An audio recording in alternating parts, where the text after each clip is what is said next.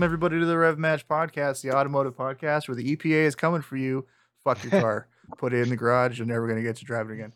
Just kidding. But we did get some really interesting news. All of the Subi bros and a lot of guys who use Cobb that aren't Subarus.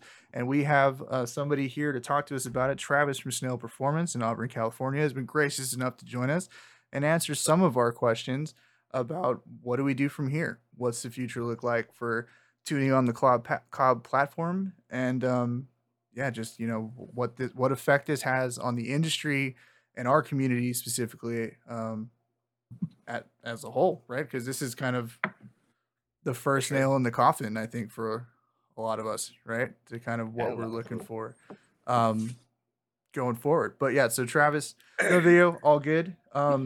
Like I said, he runs Snail Performance in Auburn. If you're part of the Subaru community in NorCal or even in SoCal or even in the general region, because I know you guys get people from Nevada and all types of stuff, right?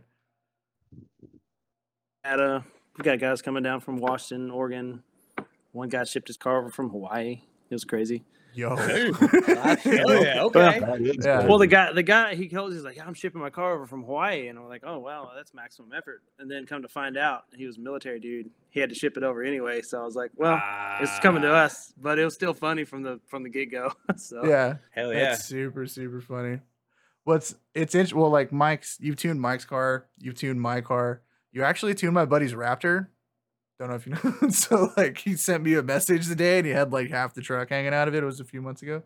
And you were obviously recommended to me by Mike and all the guys who worked at Porsche when I first got up to NorCal before I moved out here to Texas. So yeah, really obviously well known in the community. You've been doing this for how long now? 17 years, 18 years. I've kind of lost track. Shit. Okay. So yeah, kind of. I've been doing it for a while. Yeah, just a little while. All right. So what I'm gonna do right now is I'm gonna go to Cobb's website, and I'm just gonna bring up Project Greenspeed, and we're just gonna kind of show it on the screen, and we're gonna talk about it. I'm not gonna read the whole thing because that would be ridiculous. But we can just kind of touch on a couple of things as we go through. So, this is, I believe, when was this released? This was March 31st of last year. So we're looking for the new one.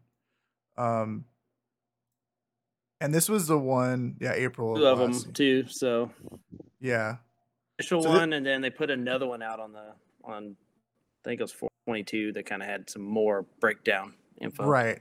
So this is the original one that kind of made everybody lose their ass, right? And I think it's hilarious the way they start this, which is, we are pleased to inform you that we have now reserved 88 California Air Resource Board CARB EOs, executive orders, and have many more applications working their way through CARB EO process, blah, blah, blah. We're 100% committed to serving your needs by being the industry leader in delivering exciting, responsible, and environmentally compliant hard parts, performance packaging, and tuning solutions across all of our supported platforms. Sounds great, right? What could be wrong with that? And if you read through it, they basically then start to list all of the things that you're no longer going to be able to do with their software on the tuner end. And this has already gone into effect, Travis, yesterday, right? Something like that? When yesterday we lost it also. Yeah. Okay. Well, so one more free day yesterday, and then today when we woke up, it was gone. It was gone. Okay. Perfect. Yeah. So a 14-day grace period to get it done. Yeah, that was very quick. It was very much like, this is happening now, right?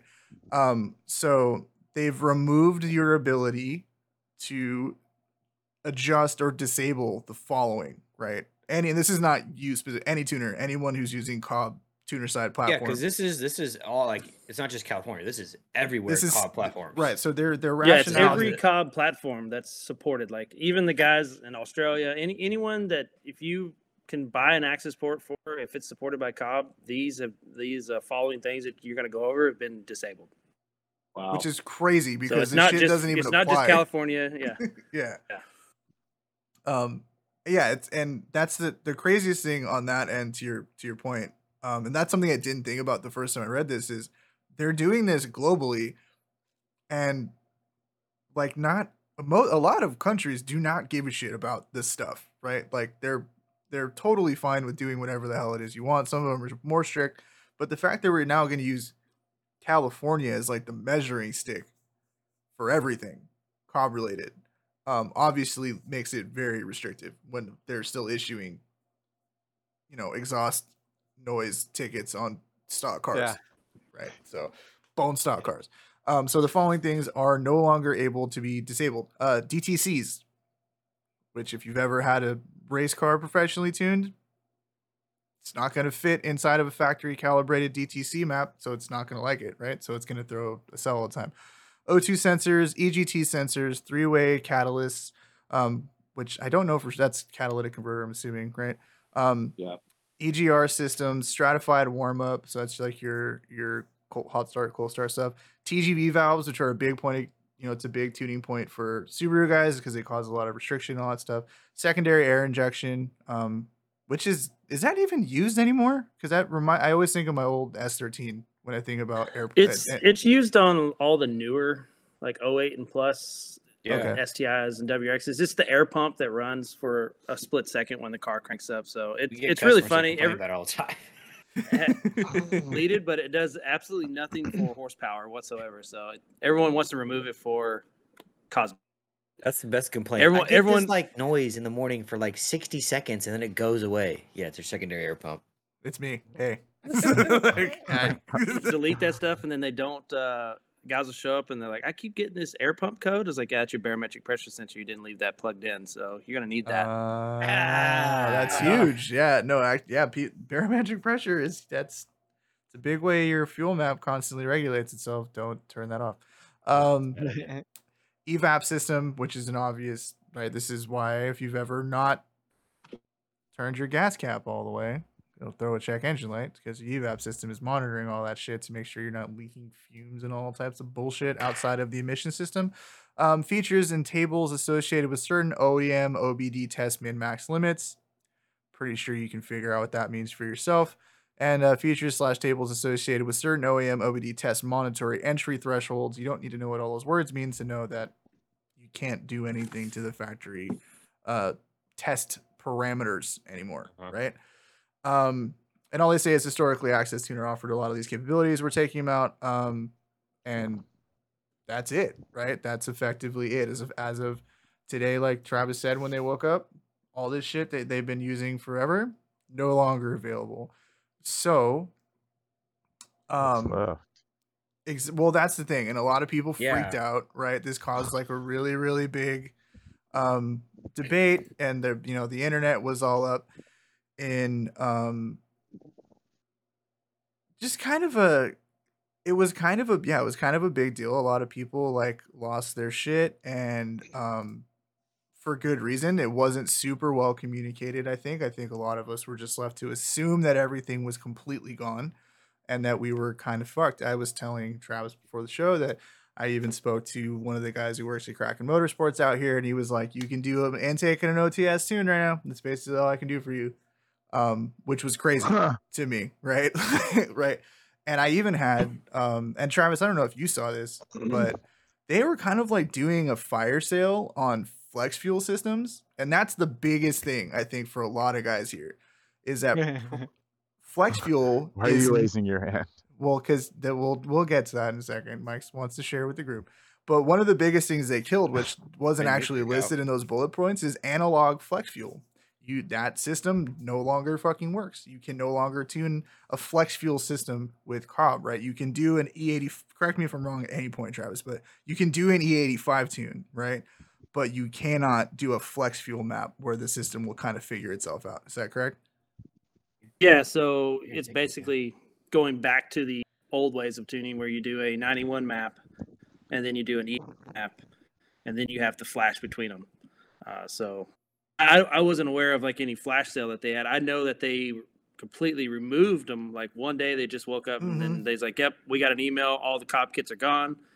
We were like, oh, not cool. And we bought a bunch of them. So we have a bunch of them still at the shop, which is awesome. Yeah. I mean, but we're going to find ways to use them for other things. But yeah, that's definitely pretty much, in a nutshell, we're going back to the old ways of tuning, for 91 and then an E85 map. flex fuel anymore. You won't be able to pour in, mix and match fuel. You'll have to drain it pretty much to empty and then flash it to another map if you're going to run E85 and back and forth like that. So, and I think that's we'll get a lot of people cars not running right because they won't have the E85 mix. They'll get a poor mix of fuel and it'll be like E60 and the car won't run right. Yeah, and potentially you can cause damage, right? Like there's different octane ratings between those fuel mixes, especially in a state like California, right? Where it's like a lot of guys that have flex fuel sensors on their car, you go one station, you'll get E80, and then you go to another station 2 blocks away and it's E65. Right. Yeah, 15% difference in fueling right there. And I mean, that is huge. Yeah, that's huge, especially on an engine that's as, let's just call it cantankerous as the EJ is, especially the pre-19 ones, right? They do not like anything at all, really. So, very fragile, delicate pieces. Yeah. You have them. You're an artisan, really. Artisanal crafted tunes for your glass-packed engine blocks. But it was that was like a huge thing that was like really nice about using Cobb is flex fuel, right? That's tight. Like, I can throw any mix of any fuels, to a certain degree. Obviously, things the car's seen before, things it's been tuned for, and it can kind of figure itself out. And I don't need to sweat. Like, if I just need to go to the grocery store and I have errands to run and I have a quarter tank E85, like I can just go put gas in it and just drive the car. Right now, it's like, well, do I drive it till the 85 runs out and then just like chill in a parking lot of a gas station until I drain the tank enough and then fill it up with regular fuel? Like, what do I do here, right? So it just takes that daily drivability out of it, and that was kind of a thing. And so anyway, this was 422. This was the second update, and there was, they're just like, we know everybody's freaking out, blah blah blah blah blah. This is what you can still do. Yes, you can still tune your car. Yes, we're still gonna have obviously support for all. They're trying to get support for CARB for all of their parts, obviously, right? Like, they want to make sure that all of their hard parts are still legal and CARB compliant, and to some degree, that's genius. Because they can continue to maintain their business nationwide. The bad thing for Subi guys is you basically just took all of our meaningful power away, right? Like, all of the really big things that we do to get power out of these cars really can't cross a certain line as of right now, or at least that's how it felt for a lot of us. Yeah. Well, the point is, like, you can. I think the hard part about what everybody's upset about is Cobb is like such ease and access to all that stuff, right? We can go buy a little tuner box for $600, and I can plug it in and tune my car for whatever maps they have available, or have Travis tune it and put a map into the access port versus having to go buy some stupid ass $3,000, $4,000, $6,500 ECU, right? Like, that's I mean, that's the upsetting part. I think that's the upsetting part, and this is kind of rolling back. So, I had seen a bunch of guys on forums and stuff stating that they had bought flex fuel kits from Cobb, and then prior to the discontinuation, they were able to get like discounts on them, right? So it's like Cobb was like offloading shit, and then they're like, "Oh, just kidding, we don't support this shit anymore." So there was like, and this is the internet, so take that shit with a grain of salt, because I wasn't shopping personally. I don't remember seeing any of that, honestly. I remember it was like a month ago or a month and a half ago when Cobb dropped the flex fuel line, right? And the email, and they were like, "Yep, Cobb flex fuel sensor kits, fuel pressure sensor kits, all the pretty much anything that was flex fuel, has been discontinued." And there wasn't, as far as I know, there wasn't any flash sale or anything on them. It's probably the internet being the internet, but yeah, exactly. They were talking like class action lawsuit and all this other shit, and I'm like, feels like a pretty big though now hole, Cobb's already turned around and said like, "Hey, if you have a kit new in the box and whatever, they're gonna take it back." Oh shit! Really? That's nice. That I think. Let me see. I don't know where they posted that, but I saw somewhere where they actually. I don't think it's on that 22 or 422 post, but I know that we got an email as dealers. We, hey, if there's Cobb kits that you guys sold, or even for us, like we have Cobb kits sitting on the shelf, that they're going to taking them back. So it's not like they just completely, they should abandoned they them. didn't completely shit on us, you know. Yeah. And to kind of go back on some of the stuff you're talking about, I mean, we can still do it. It's not even funny. I mean, a guy came in today and was like, "Well, I'm just screwed. I can't do anything to my car anymore." I was like, "Well, what are you trying to do?" I just want to make, mid 300 horsepower. I was like, "Well, that's easy." Yeah. I mean, you can, depending on the year car. So a lot of guys don't know, released that Jezzy downpipe. Oh, he broke up. They made a new downpipe that had a Jezzy cat in it. Okay. Jezzy cat is basically a converter. Jezzy has technically, in quotations, you can't see me. Right. They have a 49 state legal catalytic converter. Well, Cobb trying to work with Jezzy to get it where they could have a 49 state legal downpipe was for what I was kind of told from Cobb. It wasn't like set in stone, but that's just something that they were trying to push for, right? Okay. Well, the big thing was with that downpipe is you didn't have to P420 catalytic. That catalytic converter that came on that downpipe for pretty much 08, 14. I mean, they might have had it for the older cars too, but I know for sure 08 to 14, you didn't have to worry about suppressing the P420 code with that catalytic converter. Even some of the newer STIs, like, I think 15, 16, it would work. And then once you start getting into the newer STIs, they wouldn't work. And that's why everyone was like, well, I can't buy this downpipe. It doesn't fit my year. Well, it fit, but the emissions changed on those cars. And the range for the rear O2 sensor to check the cat changed. And then the P420 code would still come on, even with the Jezzy downpipe. Okay. Push where they were trying to get a downpipe where us is tuning the P420 code. That was the number one thing they started with. And that was year, 2 years. I don't remember when it was. That was the big first step. Mm-hmm. And it worked. Like, we tuned a bunch of cars. Guys that had the Jezzy downpipe on, we never had to turn the code off, and the car ran fine. No problem.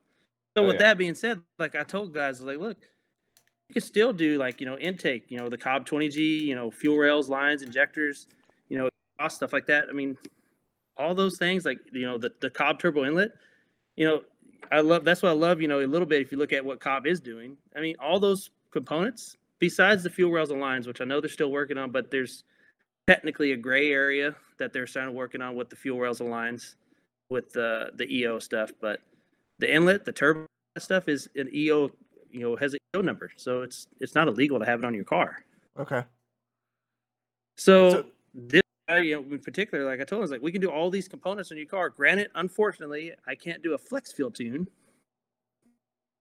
Right. All these components on your car, and it'll put you in mid 300 horsepower car, a little bit higher if you want to push it a little bit more. Yeah. We didn't lose too much, Right. It's, I mean, when the they're flex rip fuel, off I think, is the biggest TGVs and all this stuff. TGV deletes and none of this deleting all this stuff. And TGV deletes, in reality, we'd have customers like, hey, you want to put our TGV deletes on? And like, I'd be like, no, it's not really going to net you like this magical 20 horsepower that, a lot of people believe that they would do. Right. It basically just cleaned up the engine bay, if someone came and was like, hey, will you do TGV deletes on my car? And that's all they want done. I'm like, that's the biggest waste of money you'll ever do in your life. Like, that's not even worth your time. Right. $300 in billet parts for nothing. And a ton of labor to get it all pulled apart. And a ton of labor to do it. You're pulling the whole manifold apart. And if anyone's taking a manifold of Subaru, that's not like an hour job. You're there for half a day. Yep. You're there for half the day. Bro, every fucking thing has to come out. Is it that bad? So I'll put it to you like this, bro. And I don't even know if Travis remembers this conversation. But when I did my car, so Travis, I have basically everything on my car is Grimspeed, right? So it's Grimspeed, catted downpipe, Grimspeed intake, boost control, solenoid, bigger fuel pump, and I sent it to Travis and had him tune it. And it made good power, 311 wheel horsepower, 360 wheel torque for stock injectors, stock turbo, no E85, stock intercooler, all that other shit. I was happy with that, right? That's nice. The amount of money I put into it, and considering what they start at and where I came out, like it felt good. But I fucking, dude, me and Dave McGee, Kyle, slammed an intake, a downpipe, the boost control solenoid, all that. We slammed that shit on my car in 2.5 hours. Oh, yeah. I remember that was there for that. Yeah. And it was just a thrash, right? Because I did it after work one day, and I just like pulled the car in the bay and just started ripping shit out, pulled the intercooler off, all this other shit, right? And I took it to Travis, and he's like, I wouldn't have done it. He's like, I wouldn't have fucking sit there and killed myself trying to take that shit apart. You know, and I did the fuel pump on my own in my garage, and motherfucked it the whole time because my stupid ass left a 3/4 tank of gas in it when I was replacing the fuel pump. Oh, you had fuel everywhere then?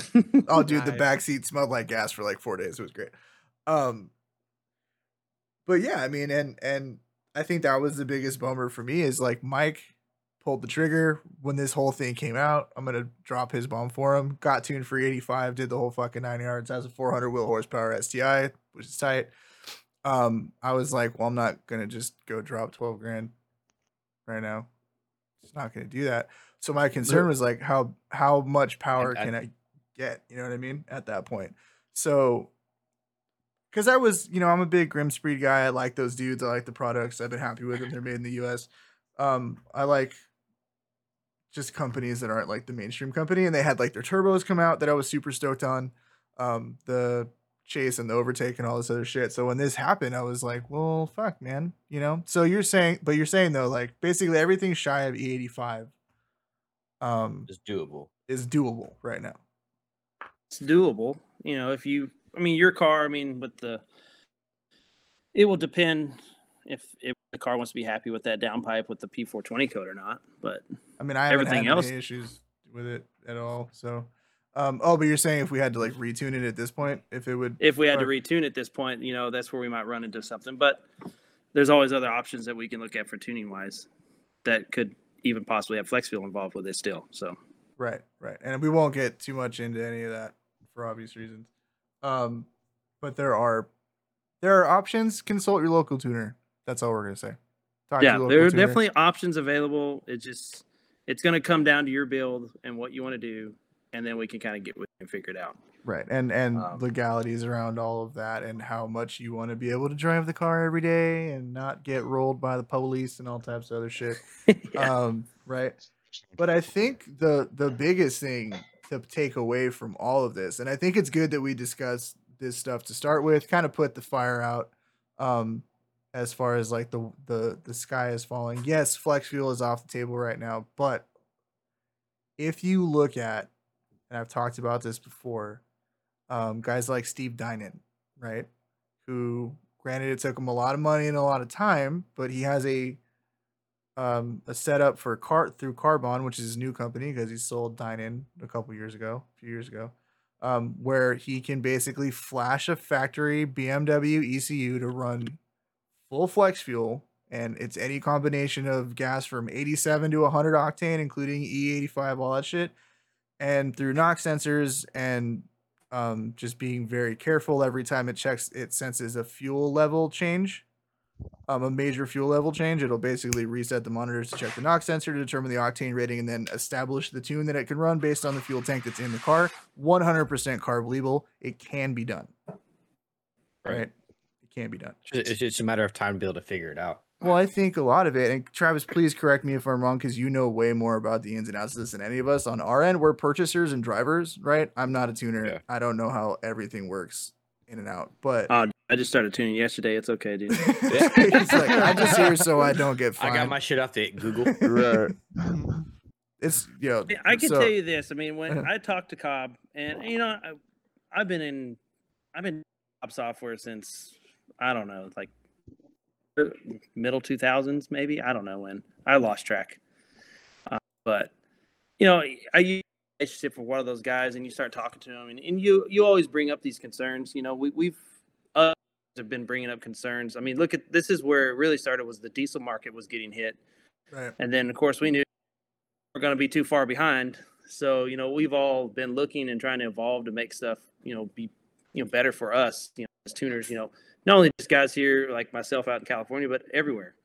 Right. Because the biggest thing that I get all the time is, I'll get guys that come over from Reno and want to get tuned. Well, I live in a non-emissions county. I was like, yeah, it doesn't matter, dude. It's federal. Right. It's not per county, per state, whatever. It's a federal thing that will come and get you. It's the EPA, not, California, whatever. It's the EPA thing. So that's the way a lot of people don't get those two things, split apart. Right. So, yeah, like they buying use weed in California as a California in standard. the 2000s. Yeah, they use California as a standard for a lot of this stuff because California is the strictest on it, but also SEMA Garage is in California.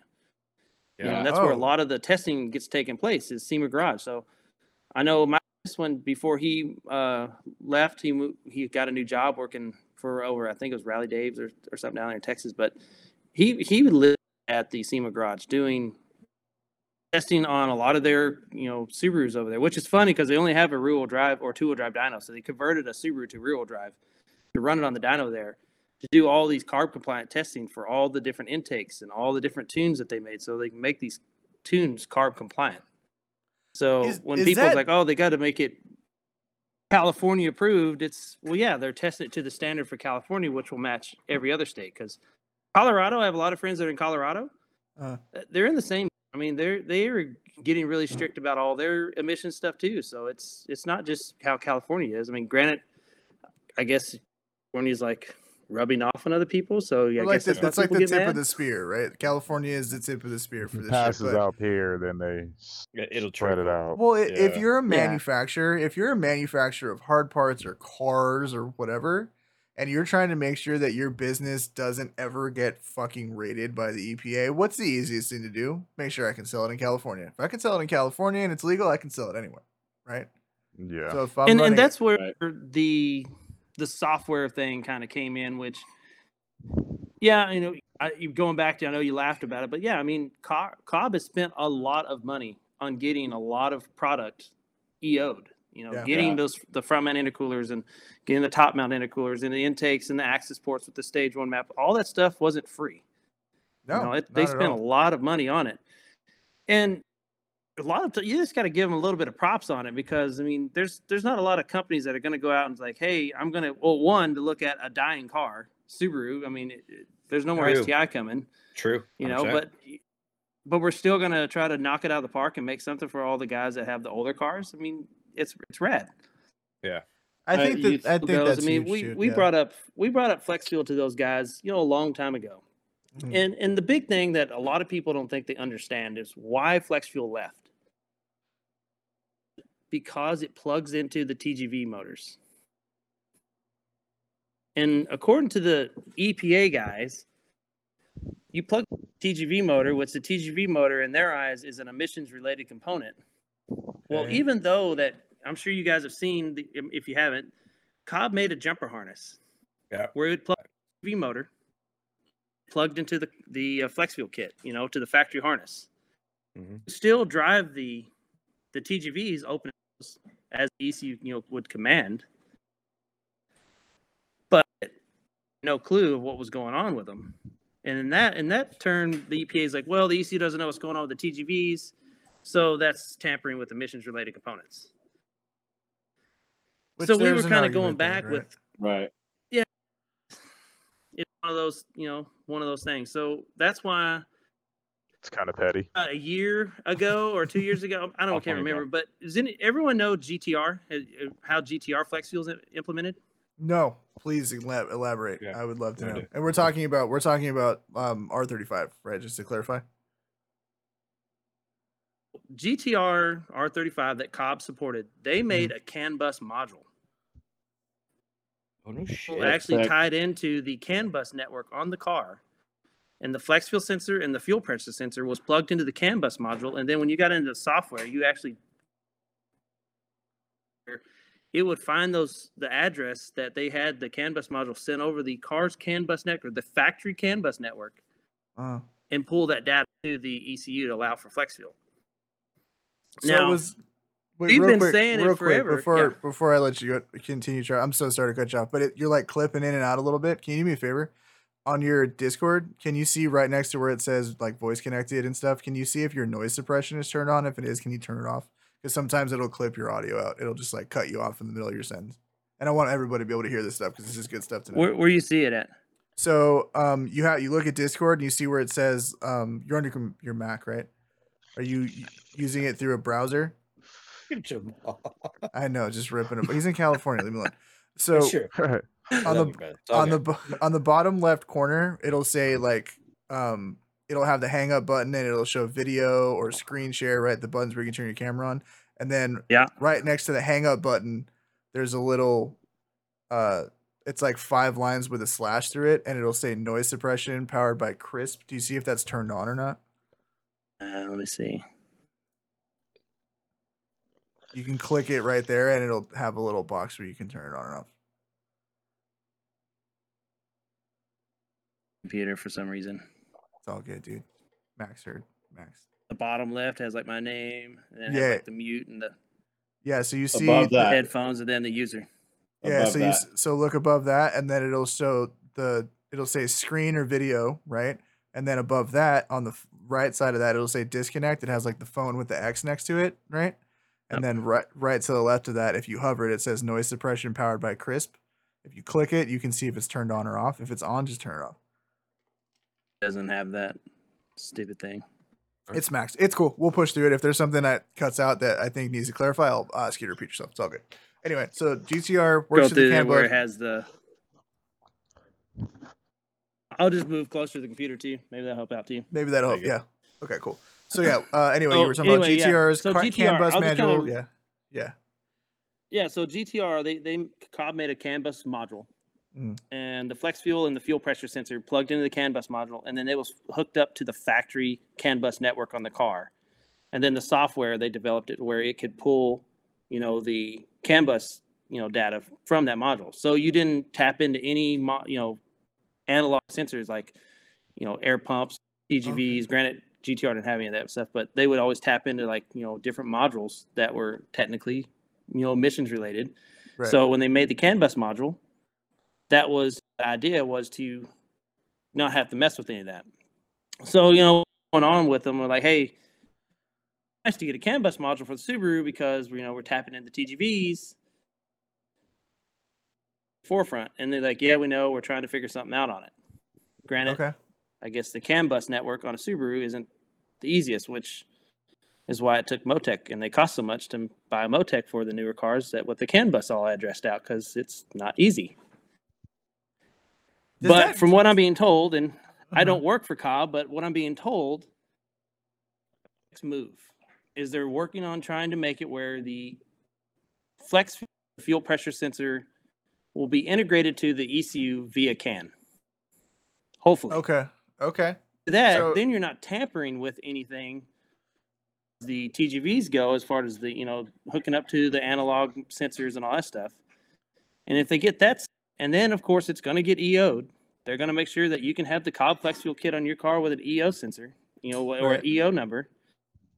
And then you'll be good to go. Granted, we're going to have some downtime. And I don't have an ETA. They say they hope, end of the year, begin of the year. But the thing is with development, But once you get a product done, like full-fledged product, it's ready to go, and you want to get it EO'd, now you got to go schedule time at the SEMA garage and go through all the testing. And you don't just show up and knock on their door and be like, hey, I need to test this today. They're like, all right, get in line. There's like 60,000 other people in front of you. Right. That's the other game. So hopefully, knock on wood, that's where we're going to go. And then we'll be able to do flex fuel again like we were, a day ago. So right. So you won't have to worry about any of it. So if for a guy such as myself who's perpetually torn about selling my STI or not, just because there's other shit coming out, but I've found out recently I was looking at maybe selling it and trying to get a GR Corolla, but I'm learning it's impossible to get your fucking hands on one of those things for less than money that I'm not comfortable paying for something with a Corolla badge on it. I don't care how cool it is. $30,000 So I did get told that I could get put on game for buying a circuit edition, but I would have to be comfortable with at least 10 over MSRP. If we're going to go ahead and just ballpark that, let's say the core edition is going to cost STI base money, which is about 41, right? that Yeah. a circuit will at least cost well, I was going to say Type RA money, right? Which is going to be because it's a limited edition, so we're talking Yep. 60 grand. So we're Plus 10. $70,000 for a What? fucking Corolla. Like, no. No. Dude, it's a Corolla, bro. Yeah, at Yeah, some you can't point, tell at some anybody that. no, never. And again, Like to you be could fair, never admit that. Like you'd always have to lie about like, oh yeah, I got it for like. no, I paid sticker 35 for it. You'd be grand, like, bragging about paying sticker for a fucking $50,000 Corolla. You know what I'm saying? Like, That's ridiculous. and to be full disclosure, I talk shit on S209 guys who paid 15 over when they bought them, but like, you know, now time is kind of that may have been the right move. You know what I mean? Like, may have been ahead of the game. But the point I was gonna make was, I could basically progress my build. I could put a bigger turbo on the car. I could do all this other shit. Still continue to build the car out, and then just kind of like wait for the flex fuel end to come around, right? Like I could do all the other shit because like I already have a flex fuel pump. You can buy lines from IAG and all that other shit. I can buy a turbo, build the car. It just won't be as fast as it would be if it was running corn until they let you run corn. Is that kind of what you're saying? But like the only thing that you got to remember though is, even though they release flex fuel, they're not going to go back and change the software to allow us to defeat any codes. So I got to buy parts that will operate in that ecosystem when it comes to. You're just going to have to make sure that any kind of emissions compliance stuff that may have been removed or not, then you got to make sure it's all intact. And the biggest thing, the only thing that most of us Subaru guys got to worry about is the air pump being the number one thing that everyone likes to remove for some weird reason. Fucking EGR bullshit, yeah.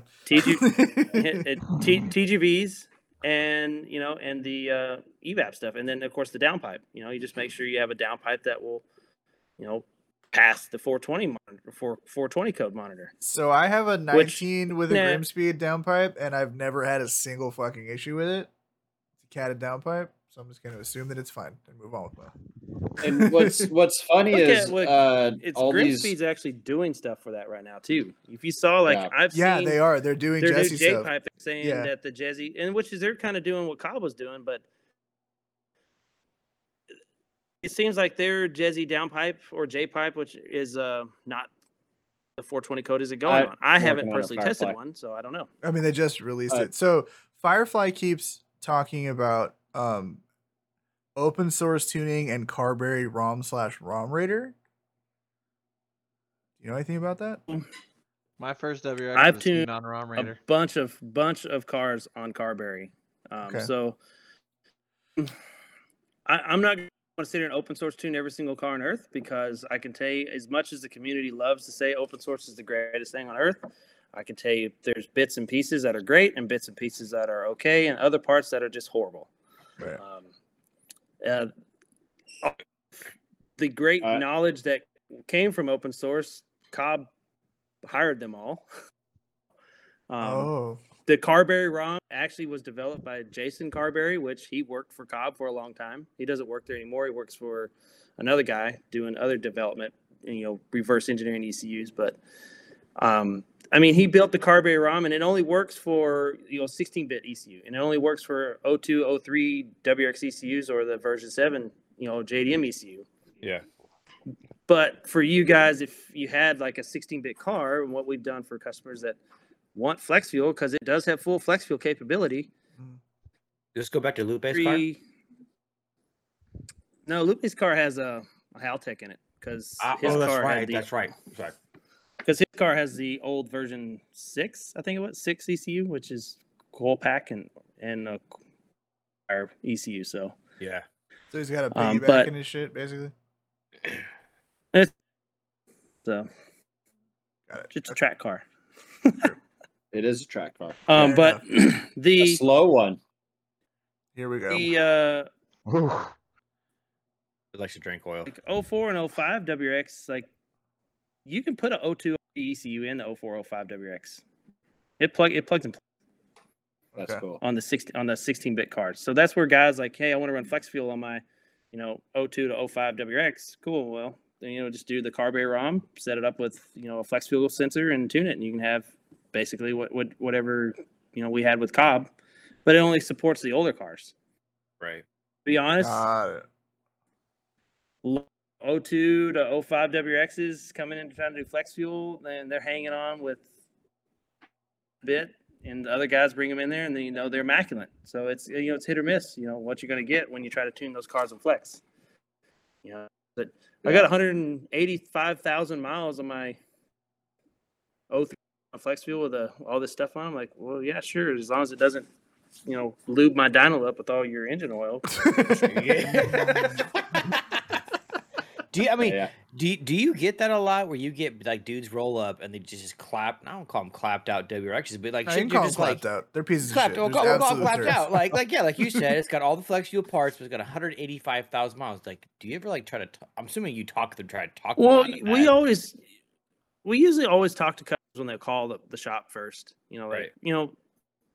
I try to talk to as many people as I can. I really don't have time to, honestly. I mean, a lot of people have called the shop now. Even if they call my number, they notice that they'll end up talking to the guys at M45. They answer my phone 99% of the time.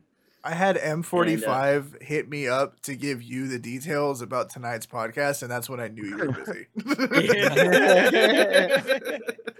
What's actually funny is that was actually me, because I'm on the Instagram account.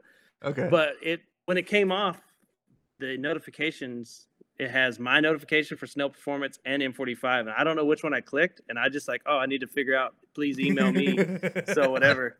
Yeah. No, it's all good. I was like, oh, okay. Well, at least I'll get the info. Well, like we generally do the pod on like a every other week cycle. We used to do every week, and it's not good for anyone. We burn out. They don't perform as well, whatever. Right. And Mike was like, yo, Travis is busy. And I was like, that makes total sense. I'm sure there's a bunch of guys trying to get in under that wire, right? And of when they were turning 17 days, what was it? Jeez. Yeah, it was we were doing probably, I would get to the shop at 6 in the morning. And I think I left 6 at night. Oh. Yeah. We were doing probably 10 something cars a day. Yeah. I'm blown and away it came to the mine got done. Like I was fully. You gotta remember, we're a known quantity, dog. Like we are a known quantity. Yeah, and I just want to say, like down to the point when I checked out Mike's car, the craftsmanship, just the attention to detail to everything was on point. I don't know who worked on that car, but everything came out solid. Yeah. No, I mean, like I said, Dave McGee and I thrashed my car together or whatever, but when Travis tuned my car, it was very much like, be here at this time. You'll hang out in the weight room until this time. I'll bring you in. You can take your Instagram videos and your photos and all this shit, and you'll be done by this time. And we were done like 20 minutes early. And the only comment he made was, he's like, you got big numbers. It's cold today. And that was it. It was just like fucking by the book, right? I emailed him 2 days before and I was like, hey, can you send me a base map to limp this bitch over to you? And he was like, yep, here it is. And then that was it. Nice. Easy peasy. Science. Right? I would love to sit there and talk to everyone, like forever. Oh, you would get nothing done. There's nothing special though. There's nothing like you know what I mean? Yeah, that's like me trying to wrench and a customer just over my shoulder shooting the shit. Like it's not gonna happen. It's like I might get a rotor and a pad done in 30 minutes, shooting the shit with you. Like it's not gonna happen. Instead of doing the entire car in 30 minutes. Well, it's just like we've had Travis, we've had a couple of pretty heavy hitters in the Volkswagen community on the pod. So we had Ed from EQT, we had Dave from EQT, we had our homie from A2B back east, and they've all kind of said the same thing about Volkswagens. They're like, yeah, they're not special because we know how this works, right? Like if you want a 600 horsepower car, I do XYZ, and you have a 600 horsepower car. Bing bang boom, Bob's your uncle. Go down the road. Love you, Tibby. Right? There's just but it's not like we need to have a big in-depth discussion about what parts do you have on your car. It's like I have an intake, I have an exhaust. It's usually we try to have that discussion with you before you come up or before you buy a bunch of stuff. Because what happens? I mean, Grim Speed stuff, great stuff. Right. Yeah. Cobb's great stuff. Great stuff. Then you got guys that show up, and I don't want to bash them, but we Mishi. Oh, we're here for it. We're here for it. Fuck it. Wait. Okay, he broke up. He said Mishimoto. This is great. Isn't the greatest? No. And it sometimes it really shows. Like I can have a guy come in, and we actually proved it one day. I can't remember which car it was, but the guy believed that the Cobb intercooler for the top mount for an FA 15 plus, WRX. Yeah. Okay. Blown away by the data that Cobb posted online and data that I was trying to tell him. There's no way that a Cobb intercooler was going to make some magical, 15, possibly 10 more horsepower. And I was like, it'll do it all day long because the flow characteristics of that intercooler outperform that Mishimoto one by I don't know what percentage, but just a million if you want to be funny. And I think the guy was just, I don't know if he was just blown away, but he ended up coming back like a week later. And he's like, I went ahead and bought that Cobb intercooler and I want to put it to the test. I was like, okay. I was like, I'll tell you what, I won't even hook my computer up. I won't even make a change to the map because damn, we're just gonna strap it down and run it. We're just gonna strap it down. I run them in full-time closed-loop fueling. We change them over, so it'll always adjust the fueling. So we strapped it down. Ended up picking up like 12 horsepower over his other one. Oh yes. And he's like, "Oh, it's got to be the weather. It's got to be the weather." I'll weather my ass. I was like, "Okay." Cool day. The dyno's weather station records every single pull, so I brought up the weather for that day and the weather the day that I tuned his car on the one, and they were like decimal points within each other. Yeah. I think it was actually hotter on the day I did the pull on the Cobb intercooler by like 3 degrees. So this is the really funny part is that Travis tunes on a Mustang dyno, right? Which is like, there's a ton of stories about, the Mustang dyno is the heartbreaker, all this other shit. But the benefit of running a really nice dyno is that you get shit like that, right? Like it'll tell you what the weather patterns were. It'll tell you what you're looking at. You'll get all of that data. So that's really fucking interesting. Yeah, I've built shit boxes. Jamal can attest to the fact that I built shit boxes. And when I bought a nice car, I was like, I'm not going to put bullshit parts on it, especially not when it comes to the engine. And I have a rule of thumb when it comes to buying car parts. The uglier the logo, the better the part. It's just the truth. Good. They spend all their money on the research. God, I don't really want your stickers, but I want your part. Like fact check me on this. Hooker headers, one of the worst branding ever, but they make quality stainless. You know what I'm saying? Yeah. Like you look at Grimspeed, it's a pretty straightforward logo. It's not really appealing. I don't really like putting the stickers on. But they make good parts. Same thing with Cobb. It's like, CSF, right? They make great shit. Their logo looks like it's a fucking 1950s milk can. You know what I mean? Like the shittier the CSF, logo, dude, the that's idiot that we use on everything. So. Yeah, I mean they make great shit. Right? Yeah, I mean, Cobb is good. Grimspeed, we use a lot of Grimspeed like top mount intercoolers on like the EJ platforms on the STIs. You can make. I mean, I got guys making over 500 horsepower on those, no problem, all day long. On a top mount, that was one of my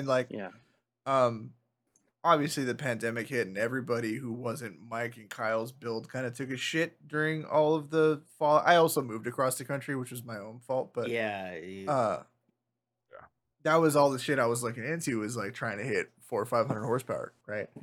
And you see dudes with Grimspeed top mounts and they're like, running low 10s and all types of shit still on a top mount, and I'm like, that's cool. That's obviously a solid part. They've thought it through. Like, I like that. When I met those dudes at Subi Fest, they were all like, all of them had built STIs or WRXs. And I was like, this is cool. Like, you guys know the cars really well. So like, I like shit like that. But I think the main thing for me was just like, this whole thing was really scary for somebody who didn't already have all the work done, right? Like, fuck, man. What am I gonna do? But it's reassuring to know that there's like a light on the end of the tunnel. I didn't know that you were so tight with the guys at Top where you can get those kinds of inroads and that kind of insider information. So it's cool to hear they're doing something or at least attempting to do something for CAN Bus for us. Yeah, they're definitely attempting. They're not abandoning us. I mean, granted, they can't just. I know they'd love to go out and tell everyone, here's exactly what we're doing, and this is what we're going to do, and then something doesn't work out. You gotta. Yeah. But I it mean, doesn't they're pass not just EO, gonna. like they're not going to release it, and then we're all going to be left with blue balls, and they're going to be pissed, right? So it's like we're not going to say shit until like, hey, there's this part that does this thing, and we've already verified that it's legal, and you can put it on your car. Here it is, right? That's going to be Yeah, and that's what they're working towards, you know. And then, I mean, working with those guys is you know, let me tell you, like, was I upset about the software change? Yeah, I was upset, you know, because now you go look. A guy can call me or email me, whatever. It's like, hey, you tuned my car, you know, last month, a year ago, 2 years ago. I need you to do something. Sorry, I can't do it anymore unless your car is completely compliant. You know, I mean, that's a bummer for me because, you know, customer service is always like number one for us. But it is a fucking bummer for the dude too. You know, like yeah, you know, like we can retune your car with different software or something like that, and maybe make something work for you now. You know, but that's unfortunately. I mean, that's just what it is. But I wish there was something that they could have done to make it work out for us, but I get on their side of it. You know, I mean, I had a real long talk with one of our like our dealer manager, and I was just going over like whatever, and he's like, dude, a lot of this stuff we kind of knew about but didn't know about because it's all legal teams and legally what they're trying to do to make sure that, you know, we're not forking out tons of money for fun.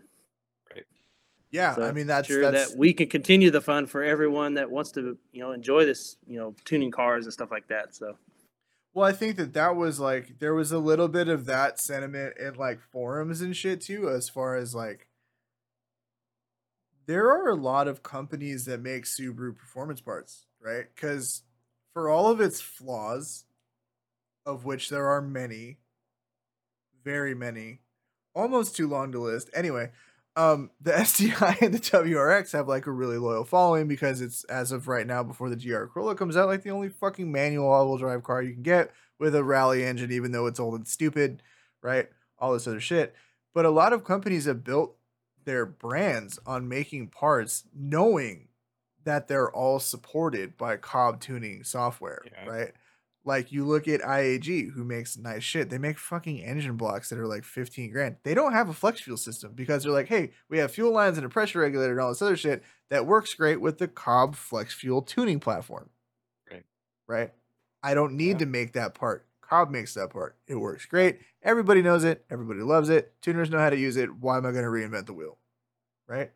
True. Very true. When I am a company that makes hard parts, and you know, we obviously have aluminum machining and all this other shit. I can make all the lines, I can do all this shit, brand it, sell it. I don't need to redo that. And now it's like, well, fuck. All of those product lines don't really matter. There's no point in buying them as an enthusiast right now, other than hoping for someone to create a solution that's as seamless down the line as what we had before Cobb decided, if we're being honest, rightly decided that they weren't going to support those parts anymore and that tuning software, you know, the way that it was and all that stuff. So there's a little bit of sentiment of like just a little bit of salt in people's mouths, but at the same time, it's like, what does that say about us and our cars that our whole fucking ecosystem of tuning is based around one company? Again, I think that goes back to like the accessibility, right? I mean, I was gonna say, is there nobody else who does this? Not for the price point. Not for the price point they put it at, too. I So mean, what's the next price point up for like comparable? I don't even know because nobody's had to care. That's how fucking like that's. It's true. That's very true. So, Dude, no, like I can tell you, like, so EcuTech is the next big company that is out there that is flash-based tuning. I've been using it for years. Here's the FRSs, BMW platforms, the Supra, the new Supra, or the Bupra, however you want to say it. Hilarious. But that's the next big thing. And you know, I have the software for all the STIs and the WRXs, and you know, there's a lot of stuff that we can still do with them. And there's a lot of features that EcuTech brings to the table that a lot of people don't even know about, you know? Yeah. Like map switching. Everyone's, you know, like, for example, on a since we're kind of on Subaru thing, but you know, for FRS BRZ, there's 4 switchable maps that you can have built into the cruise control, or you get their little Bluetooth ECU Connect dongle, and then you download their app on your phone, and then you can switch maps on the fly. with your phone. APR. Well, it's like Mountune Have- for like the Ford shit too, right? You can like beep a set of fucking commands and it'll show you on the tack like what map you're running, and they use an Exactly access what the- port. the Ecu- Yeah, for Ford. So the access port, like when I tuned Ford in the past, there were switchable maps from Ford. right. You can have different. They call it different slot maps, and you can do it on the tack to show you which map you're on, or you can use the access port to change the map. But as far as like Subaru, they didn't have that. They had STI guys had an SI drive. That's what you got. Yeah, you have your knob. Yeah. All the other ones, that's it. The digging through a lot of the different maps, like for WRX. I mean, granted, there's a lot of features that are not there yet for like the DIT WRX guys, but on the DIT software, there's 3 switchable maps that we can build for a customer. There's boost control that's built into the app where you can turn your boost up to a target, like say your max boost target, whatever we set it for, to all the way down to wastegate pressure. You can use your the app for to go in there and adjust that. Launch. Can you do boost? Yeah, I was gonna say, can you do launch control and like boost by gear on Ecutech? Boost by gear and launch control. They actually have what everyone wants in launch control. They actually have like they call it boost off the line, where it actually will retard the timing and build boost, not just fuel cut that everyone hates on Cobb. Yeah. So I mean, they have those features that are on there. Some cars still have flex fuel capability. So I had there's I had somebody say that, and I don't. other stuff that you can do. It's just not. We're not going to be able to do anything at all with our cars anymore. Right. And I'm still going to push. Depending on the car, if someone comes up like, "Hey, I have these mods," I'm not going to be like, "Hey, you got to switch over to Ecutech. This is the only way to tune your car now." I'm going to be like, "Well, let's look at it. Okay, can we still tune your car on the access port? Yeah, we're going to tune your car on the access port. Or if it comes to the point where there's a few things the customer wants that features are not available for Cobb, or they want to go to Ecutech, then yeah, we'll evaluate the features and give them the option. Right now, I mean, just looking at it, how the Ecutech software works is it's license based. So you can just buy the bare bones license and license your ECU. It's a fee you pay. I think the Subarus are like $350. Oh, that's not And bad. then if you want the Bluetooth dongle to make, I've been telling way to really kind of break it down to people, but basically turn your phone into your new access port, because everyone understands the access port. But if you go, you can actually go on to the App Store and download the ECU Connect app, and then you can do a demo and you can play with it, and you can see all the different features you have available to you. You can do that with the dongle and the license. The dongle's like $350, so you're into the whole thing like $700. So I mean, it's money. almost the cost of an access port. Yeah. Still kind of going back and forth if we're going to sign up for it.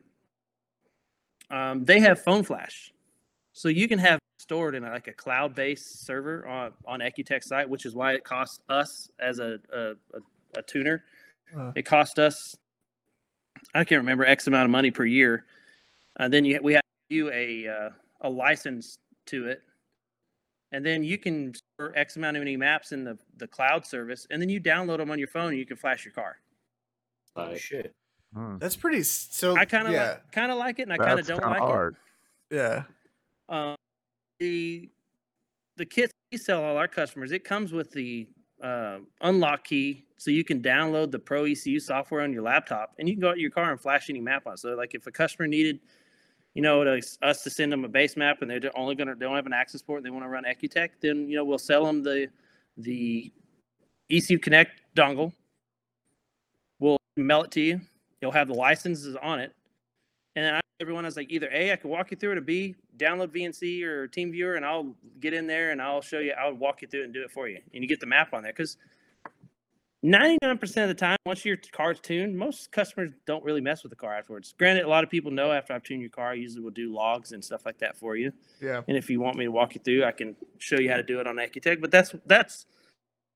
there is a little bit extra work, and that's where the Phone Flash came in for Ecutech, which, like I say, I'm still back and forth. We're looking at different ideas if we're going to jump on that, which it might. It depends on how much we're going to actually start using Ecutech for these cars. So that was my next question because again, I had just some like maintenance work done, and I like my clutch was making a funny sound that I didn't like, so I had him poke around. Everything was kosher, which was great, and I was just kind of poking the guys at Kraken's brains a little bit, and he was like, "Yeah, we're talking about Ecutech, but he and I don't know again validity of this statement, so this is why I'm asking you. So don't everybody who's in the chat right now say, "Oh, this guy's saying X, Y, Z." I'm not saying shit. I'm asking questions.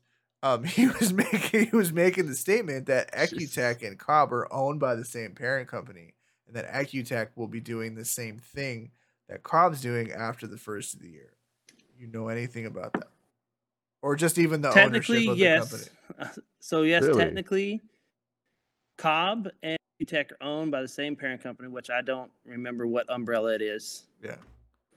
We fucking did, hate but cars.org. Just kidding. I don't remember.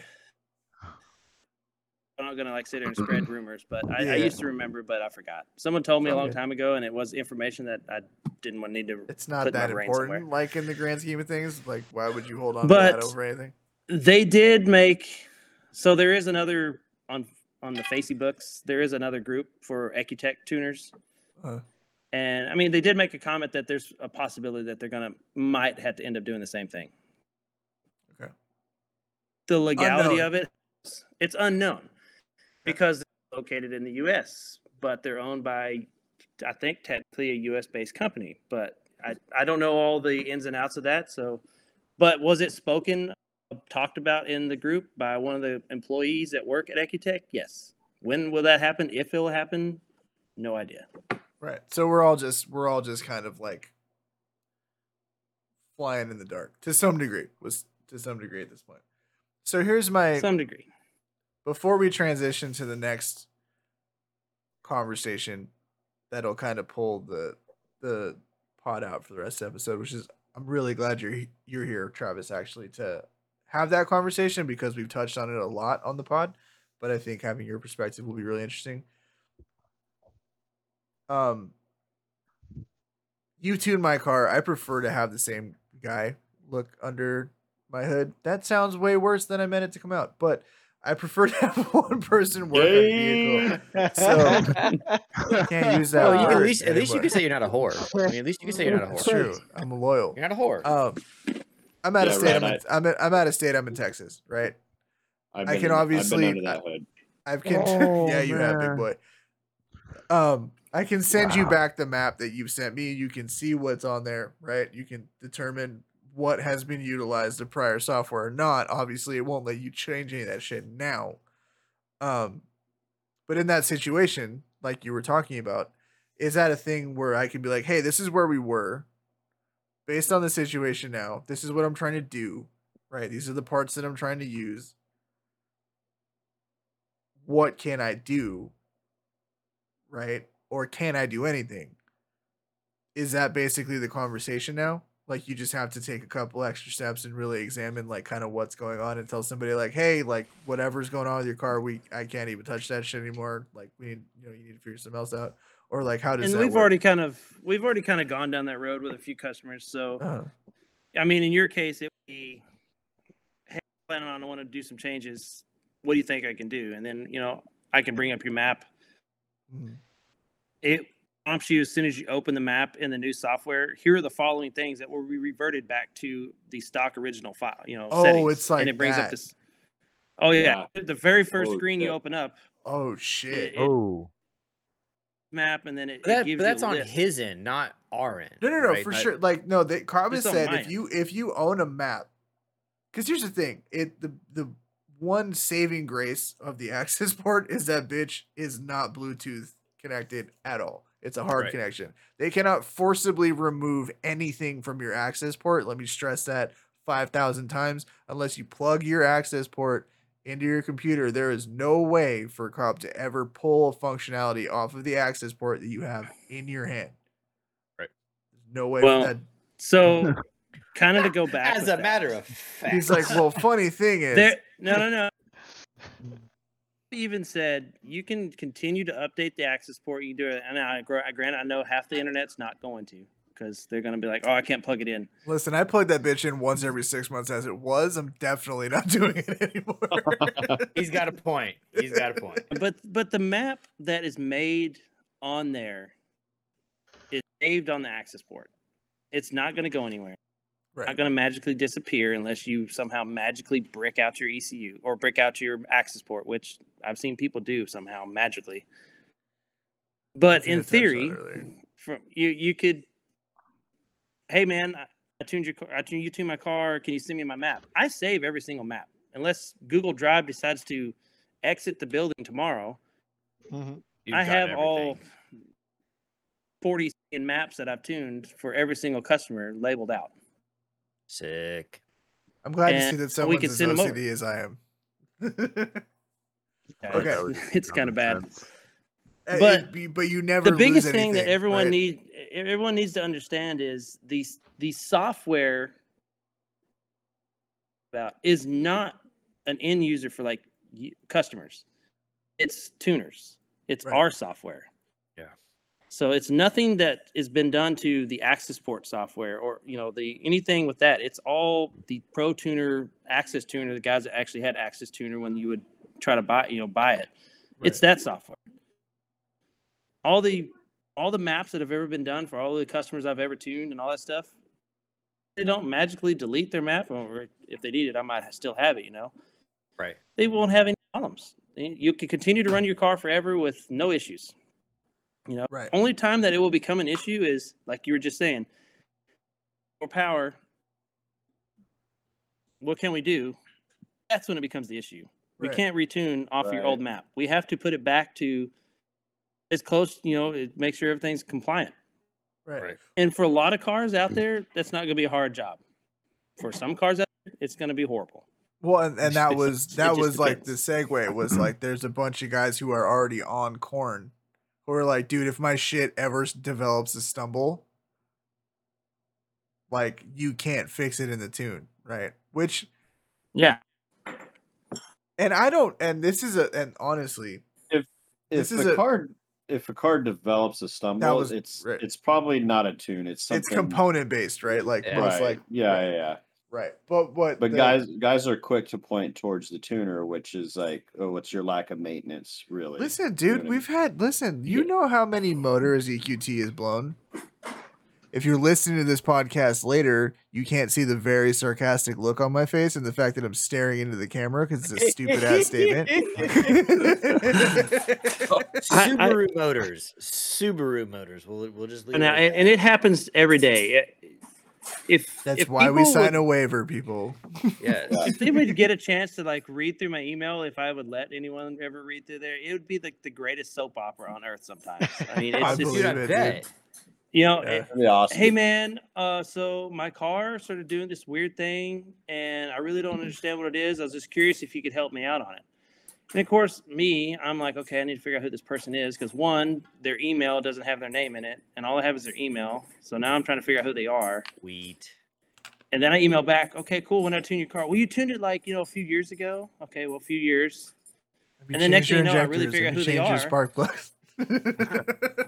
It's like a car that I tuned like 5 years ago, and the guy was like, "Yeah, it's misfiring. I think something's wrong with the tune." I'm like, "No, there's definitely nothing wrong with the tune. Have you changed your plugs? Have you done anything?" Well, no, I didn't think I needed to.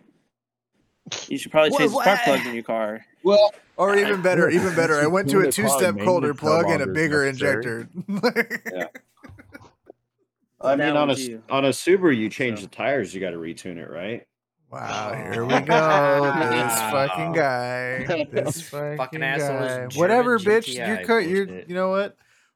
Never mind. I can't even say that anymore. I can't even say the thing I was going to say anymore. I was going to say you guys are going electric and we still run a big stupid motor, but we don't even run a big stupid motor and we're also going electric. Yeah, so it's like, and again, before the segue, do you think that this particular issue, because let's be very clear, Cobb may have come to fame tuning Subarus, but they have developed well outside of that world for a long time.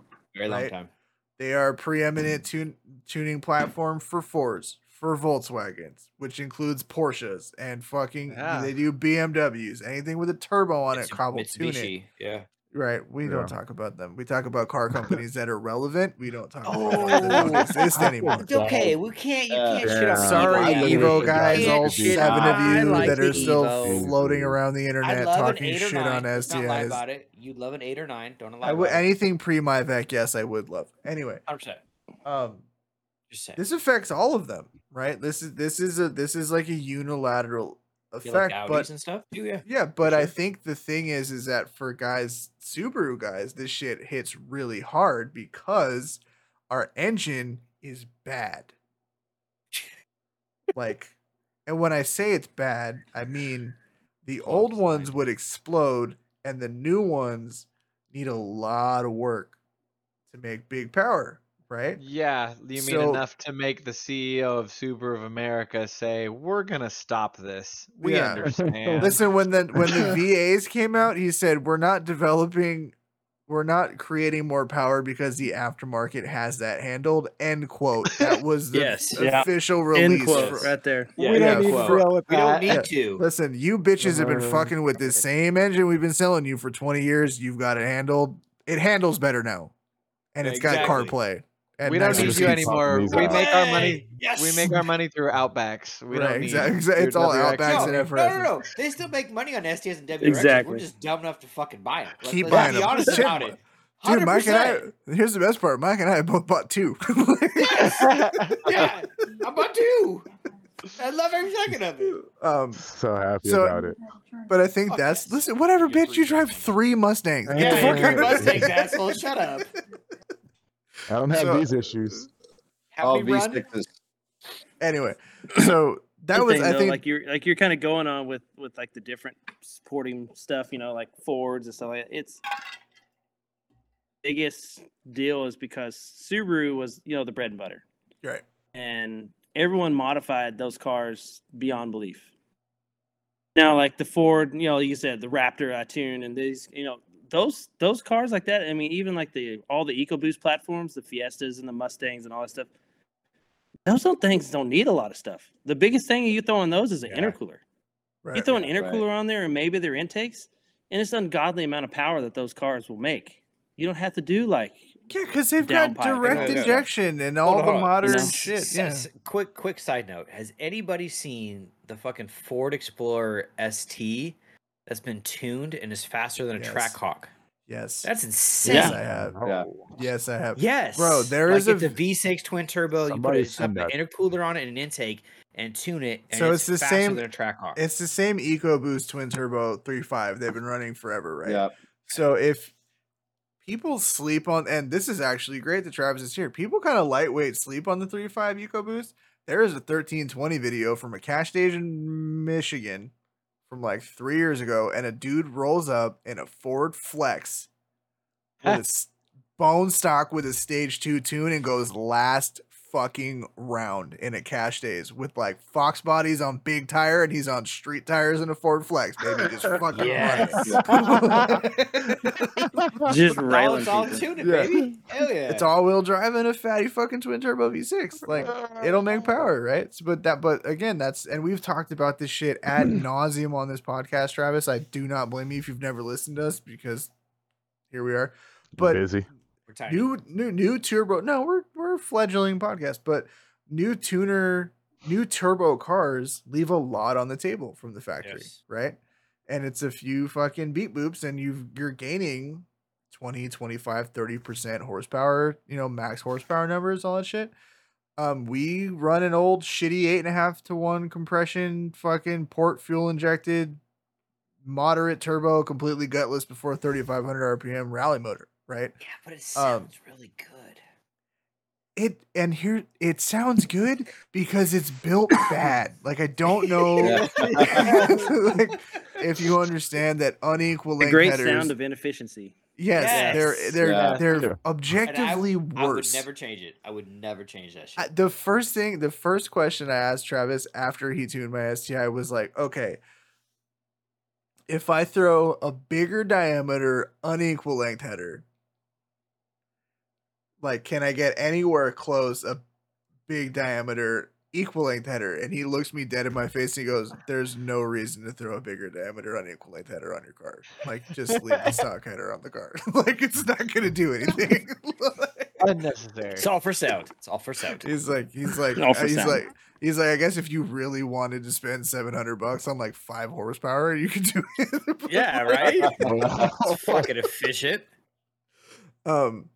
It's a dumb motor, 120. but that's kind of She why give we you this sticker as well. But that's kind of why we love it, right? I think that part of that is like, it's it's the weight balance, so it's all the other shit that why we love the car. But the point was, I think that this really set a fire off in our community more than anyone's because we need everything we can get, right?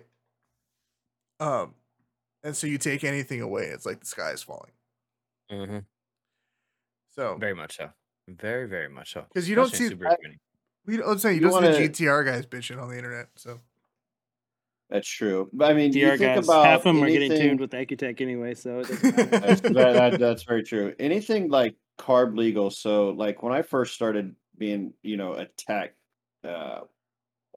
anything, I did my smog course and all that crap. But anything that you think about that is carb legal is going to be the most efficient for that vehicle, right? And True. it comes down, That's very true. like money, right? Money has a part of it for California, but it gets rid of the Chinese turbo setups on what guys are doing. We call them Wu-Tang Whirly Boys. That's their given name. Don't go So- using their government Don't name disrespect around here. So like at the end of the day, yeah, you can't like suppress a P code out of a car, right? And it gets rid of that. But if you can make a turbo, an intake, a downpipe, or anything performance related past emissions, it's going to be best for that car. Yeah, you're not going to get ungodly horsepower numbers, but at the end of the day, it's the most efficient part for that vehicle. You're I still think going to that's make good numbers. yeah. I think that's a great point, and I think that as enthusiasts, it's very easy for us to lose sight of the fact that there is a fuckload of money that goes into factory development. Mhm. If there is a factory, and Jamal can attest to this as a Mustang guy, if there's a factory part that can make you more power, you're probably better off buying that versus any aftermarket part, Oh Right. hell yeah! Yeah. Oh, right? yeah. Because it's been Yeah. developed, Dude, heat I- tested, weather tested. I remember getting phone calls when I worked at Porsche, and guys were like, "Oh, I'm gonna put this intake on this fucking Porsche." I'm like, the worst idea you could ever fucking possibly do. Do you know how much money Porsche spent in research Right. and development in their just fucking go get a intake system? GT3 intake. Just get a Yeah, GT3 yeah, intake and like, put it on your don't- fuck. Yeah. Yeah. Don't put a cold air intake. Don't go in a buy fucking something flat from fucking AM. 6, like where he's just coming the fuck off this thing, and you want to throw a cold air intake? That's in the this? funniest shit to me. So That's many like, air quotes tonight. the Bro, funniest shit like- to me is that dudes that'll spend $200,000 on a car and then spend $500 on an intake. I No. know. I No. don't know why. No, I mean, I you- guess for sound, but like it didn't sound cool. Like the motor just sounded. your shit has a Metzger engine in it. Like, leave it alone. It's fucking that's- perfectly fine the way that That's it is. true. That's true. The segue here is this was obviously a gut check moment for us, but it seems like from talking to you that maybe things are not as bad as we all anticipated them to be, or maybe it seems it's a change in how we have to do things, potentially. But I mean, if we do end up going to CAN bus, base flex fuel, that's actually better for us, I think, long term. The more technology we can integrate into tuning, we've already seen with modern cars, get you better power gains, all that kinds of stuff. But Travis, in your opinion, as somebody who's been in the industry for a long time, been doing this for a long time, do you think this is like a shot across the bow and just kind of, we should be perking everybody's ears up to the fact, like, you may need to be reevaluating how you're going to build a car going forward? Do we think that the walls are going to close in on us as a whole, which I think is what a lot of us are concerned about? Like, how do you feel about this situation? And what do you think the long-term ramifications of moving in this direction are, not just for the Subaru community, but for like the tuning community in general? I mean, of course, when we got the whole news, me, like, that's all I do is tune. I'm like, well, shit, what am I going to do now, Right. But then you just take a step back and look. And Yeah, we've seen it coming. Like we knew something was going to happen, and we tried to take a big stand with a lot of people. Like, hey, please don't delete this. Please don't do this. And like the biggest thing, a lot of the newer cars, like you don't really need to put a downpipe on. You don't really need to do this. You don't need to do like the J pipe on the WRXs. Yeah, does it help make some power? It's not huge. I mean, does it add power? Yeah, but it's not like a huge thing. I mean, I a car with a stock J pipe with the Cobb, top mount and their redline intake and a boost controller on flex fuel when it was still available, and it made almost 400 horsepower on a stock J pipe. Jesus Christ! Wow. And some of the newer STIs, everyone loves to do it. And don't get me wrong, on the older 08 14s, the little bit of design, and it's probably just because of the design of the downpipe from each year, but the new cars, some of them just don't seem like they need a downpipe. I mean, you can make car I did today with the Cobb intake, and he had a catback on it. And it 305, and I think it was 333 or something, 335 torque. That's pretty strong. And all it has an intake on it. I mean, and a catback. I mean, when Granted, you consider, well, just like I said, when you consider the It's fact different. that I'm running a downpipe and a bigger fuel pump and all this other shit, and I picked up 6-wheel horsepower and 27-wheel torque over that guy you just tuned. That's not a big lift. You know what I mean? For all that extra work. Right. And I tell guys that too. I had a guy, I don't remember how long ago it was, but maybe last year, and he put a downpipe on his car. I just wanted one, and we did a pull on the dyno, and it did a little bit more out of it. Yeah, was it the cost? For the cost to the gain, was it there? Not really. Right.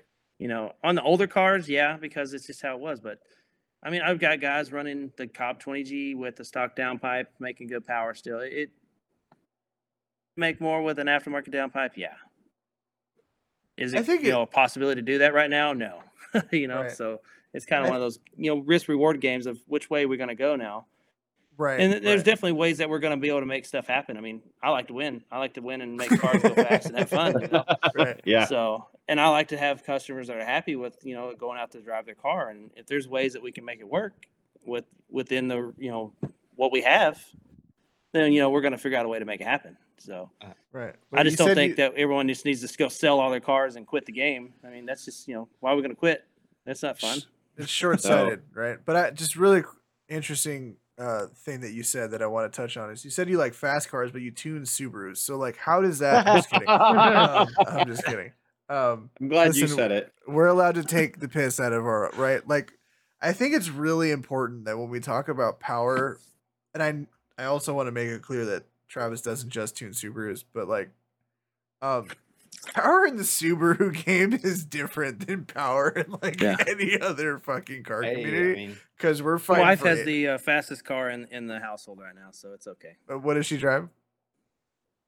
M3. Yeah, I rest my case. Bone stock? Yes. No.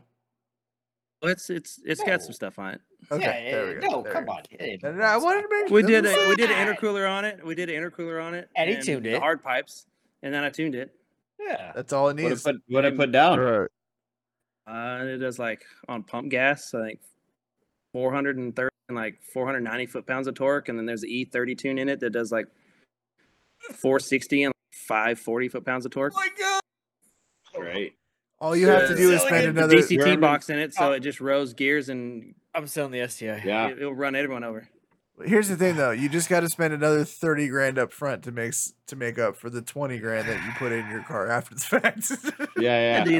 I love. Don't get me wrong. I love the Subaru. I've had many different Subarus, but that car is dumb. Yeah. Yep.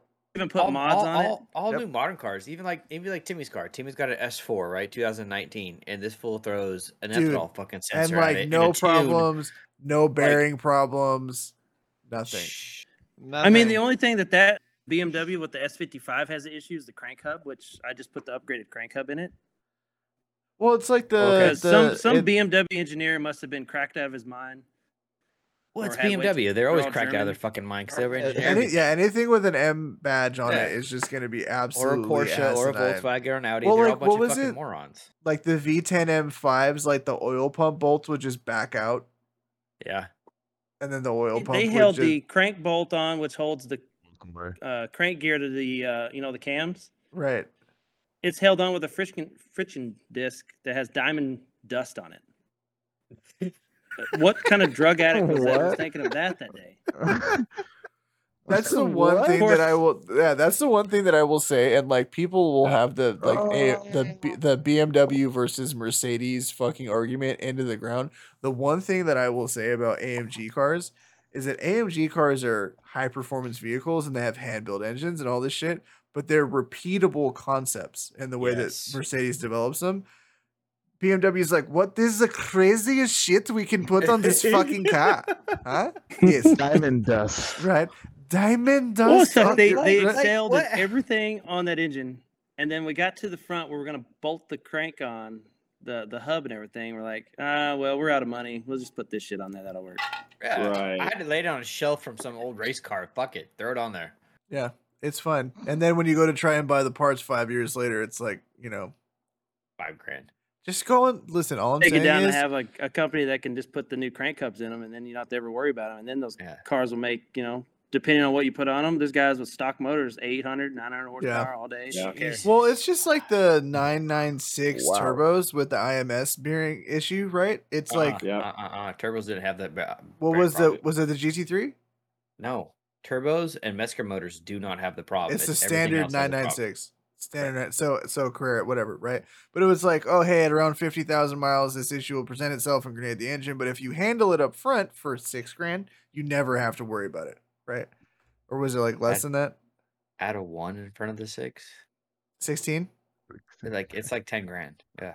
All I know is that when I was working in Tesla, one of our engineers drove a 996, and Teslas. he did it in the shop by himself.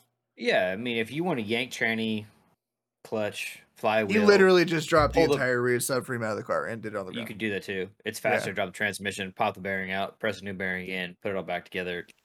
Good to go. Yeah. I want But you're talking about a shop that's designed to work on Porsches. I'm talking about a shop that built jalopies and like shoved True. them off as luxury You electric. got a fucking rack. That's all. That's the only difference. Come on. We also had a $10,000. This is a really ridiculous statement to make. We had a $10,000, maybe more, steel plate.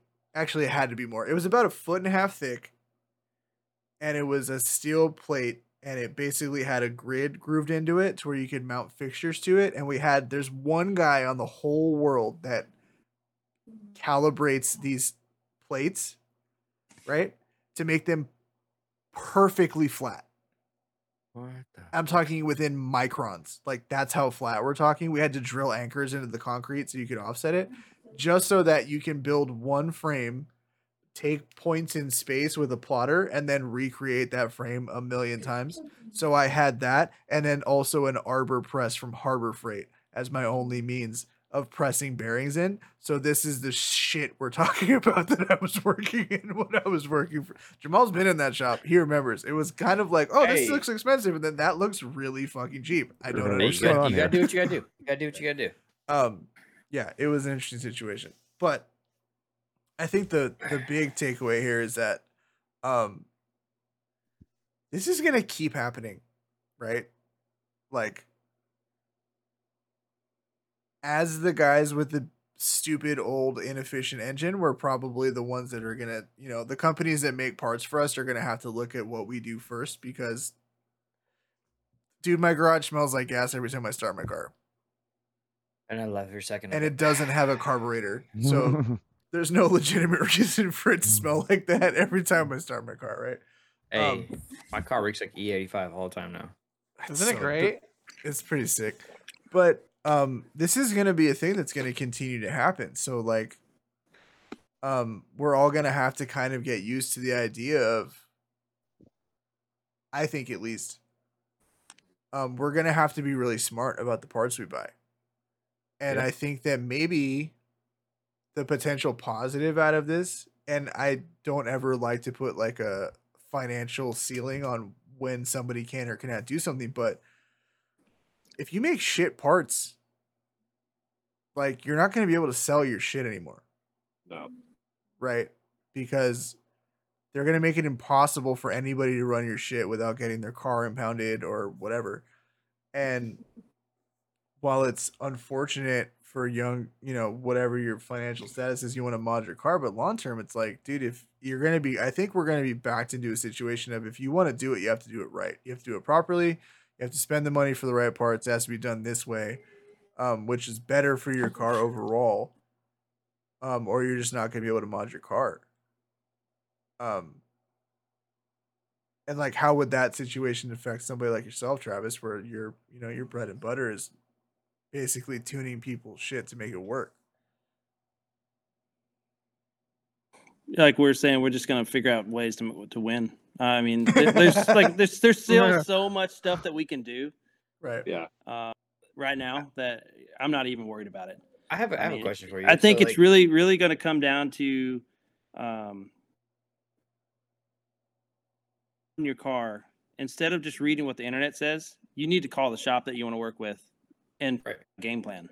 For sure. And that's what I tell everyone. Like everyone that tries to call, like, well, I want to do this and this and this to my car, and I'm like, okay, well, let's just rewind a little bit. What do you really want to do with your car? Right. What is your goal with the car? What do you plan on doing with it? You plan on just tracking it? You plan on road coursing it, drag racing it, daily driving canyons? What are you gonna do? Right? Canyons, or you just going to go to the grocery store? What do you want to do? And then we have like I have a build sheet that I built for, it's kind of all put together for the guys up at M45 because I've kind of asked all my knowledge as much as I can onto them. And I'm like, build sheet with these guys and kind of figure out what their goals are and write it down and kind of go through here. And then let's just build it up from there. I mean, a lot of those guys already know, like, here's what it is. I mean, granted, before this happened, like, all right, cool. What do you want? 400 horsepower? Cool. We sell you the Cobb 20G party pack. That's what we literally called it. Right. Cobb 20G party pack. And we had to add a few things depending on what you done to your car. And then you got an option. Do you want a front mount or do you want a top mount? And then there it is. Has every single thing on it. And then you'll make 400 horsepower all day long on ethanol and mid 300s on pump. Right. Now that same package we can still use. We had to revise it some, and it's going to be car dependent, of what we need to change, of different components to make it work. So you could still use almost, I'd say, 90% of the parts that we were using on that package. Granted, there's no more flex fuel. There's not going to be any kind of other little here and there things, and then put it together and tune it. So, I mean, there's the technication for that setup is still going to be there. So do you think that this really fucks with the high horsepower guys a lot more then? Because, like, if I dropped 15 Gs on an IAG Stage 5 block and I'm running E85 and a fat fucking, external wastegate turbo and the whole 9 yards, and I was using a Cobb tune, it's not going to work anymore, right? No, you're not. I mean, and that's where you're going to have to really look outside the box. And, I mean, we have guys that, even though, the EPA says you can't make your car into a non-street legal car or just strictly race car, but there's still, there's options out there for those guys. And in the way that we look at it too, and we talk to these guys is, we do our own in-house build for our own blocks. We do our own heads and stuff as well. And, we build that block towards whatever you're going to do. And then, so, you got guys that are spending, 20, 30 grand plus on their car because they want all of it, everything. It's just me and what my thinking, granted, Cobb was a great solution. It worked for, I'd say, 99% of the stuff that was making big power. Right. But there's still a lot of stuff that Cobb brings to the table as far as safety on the engine that, like Motec can or a Link. Yeah. The biggest one, like when we tuned the rally car, we tuned that one rally car. It runs a Motec, has a sequential box in it for rally. It has fail safes built in for oil pressure, fuel pressure, all these different fail safes. If it hits any of those, hey, we're shutting the power down, figure out what's going on, let you know, hey, there's something going on the motor before you just completely tater it and beyond, being repaired. Yeah, makes sense. They're kind of spending that kind of money, to build these big power cars. I mean, spend, the extra, granted it sucks, 65 to 8 grand, depending on what you need to get a real ECU in there for, the newer CAN bus cars. And you have all these safety nets to protect your 30 plus grand investment. Yeah. I mean, I think that so there's definitely some stuff there to help you out. I think to your point, like cutting that, like if you're 30 grand in, Yeah. you're gonna really tell me like, oh, I'm gonna pull my punches at the last 6Gs for like arguably the most important component of the car on any fuel injected, especially turbocharged, multi-fueled able vehicle is the computer, right? Like how everything runs together. You're not gonna want to cut that cord. I think that maybe we were kind of in an interesting spot where we had something like an access port. They had so much flexibility and you could do so much with such for the end user, inexpensive platform. I spent $600, right? I can drop 35 fucking G's on a car, but I can spend $600 and have you tune it to where at least it'll run, right? And I can get consistent power out of it and all that kinds of shit. It was put us in a unique position, but I think that the value of the access port, what you got, was pretty high. Yeah, right. 100%. Yeah, I mean, and the fact that it's all about the ease. It's the easeability of the access port. I mean, I can buy it. I bought a 19 STI.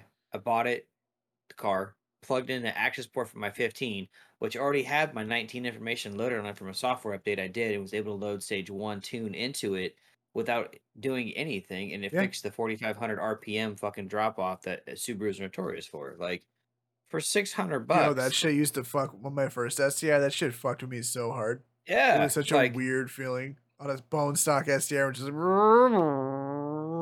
like what the fuck? Now going forward, I mean, like, yeah, there's stuff we just can't do anymore, and unfortunately it sucks. But like Travis is saying, 95% of the shit that he could do before, he can still do. I mean, I think that's cool. I'm honestly like, it's interesting to hear you, Travis, say things like, hey, a downpipe doesn't do as much as you think it does, or like this doesn't do as much as you think it does. Prime example of that. Well, like as a Subaru guy, we're programmed to like, these are the mods that we do because these are what I know makes power. That goes like the stage package, right? The stage 1 was an intake. We're the only guys that staged that hard, for the record. Stage 2 was the intake tune and a downpipe, and then nobody stages like Subaru. And then you had an injector, you had a fuel pump. Like it's just like dude, it's in my fucking Instagram bio. Go look at it. Yeah, but like you know what I mean? I remember buying my 03 and like that was like, oh, what stage are you? I'm like, I have no idea. I got all of this shit done to it. Like, it's but what's funny, you guys bring that up though. You bring up the stage package. You gotta hand it to Cobb though. It's genius marketing.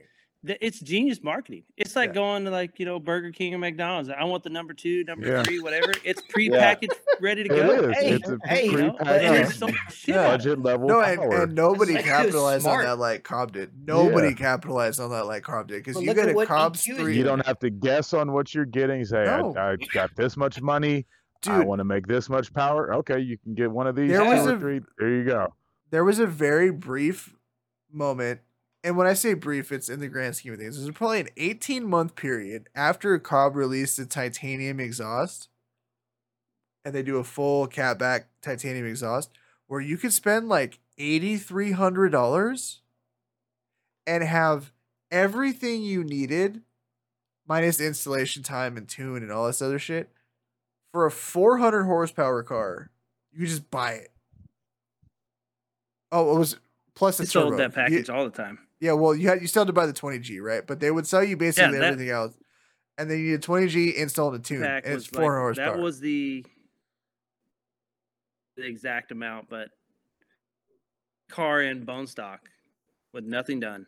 Yeah, you needed the exhaust. It was we put the whole Cobb package together, because if you added up every single individual piece, like in that flex fuel package, by the time you got it added up, and if you bought the package, I don't remember. It was like thousands, $1,500 that you saved if you bought the package.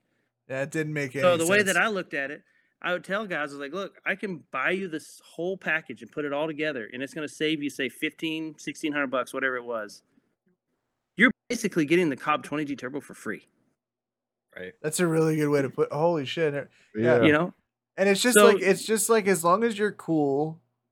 And this is a thing where and you'll hear guys like Matt Farah, who we've talked about on this podcast before he runs the Smoking Tire podcast. He's kind of a douche, but he's driven a lot of cars and he has a lot of good insights on vehicles. And he will tell you that you can drive a million different tuned STIs with all different variants of part manufacturers, and they're all within fucking 1/10 of each other, right? For different levels of power. So if you're just trying to get the job done, it's like, yo, this works. This shit works. It'll cost you this much. And no, you're not going to be ordering this part from this manufacturer. Or you're not going to be ordering JDM parts. You're not going to do any shit.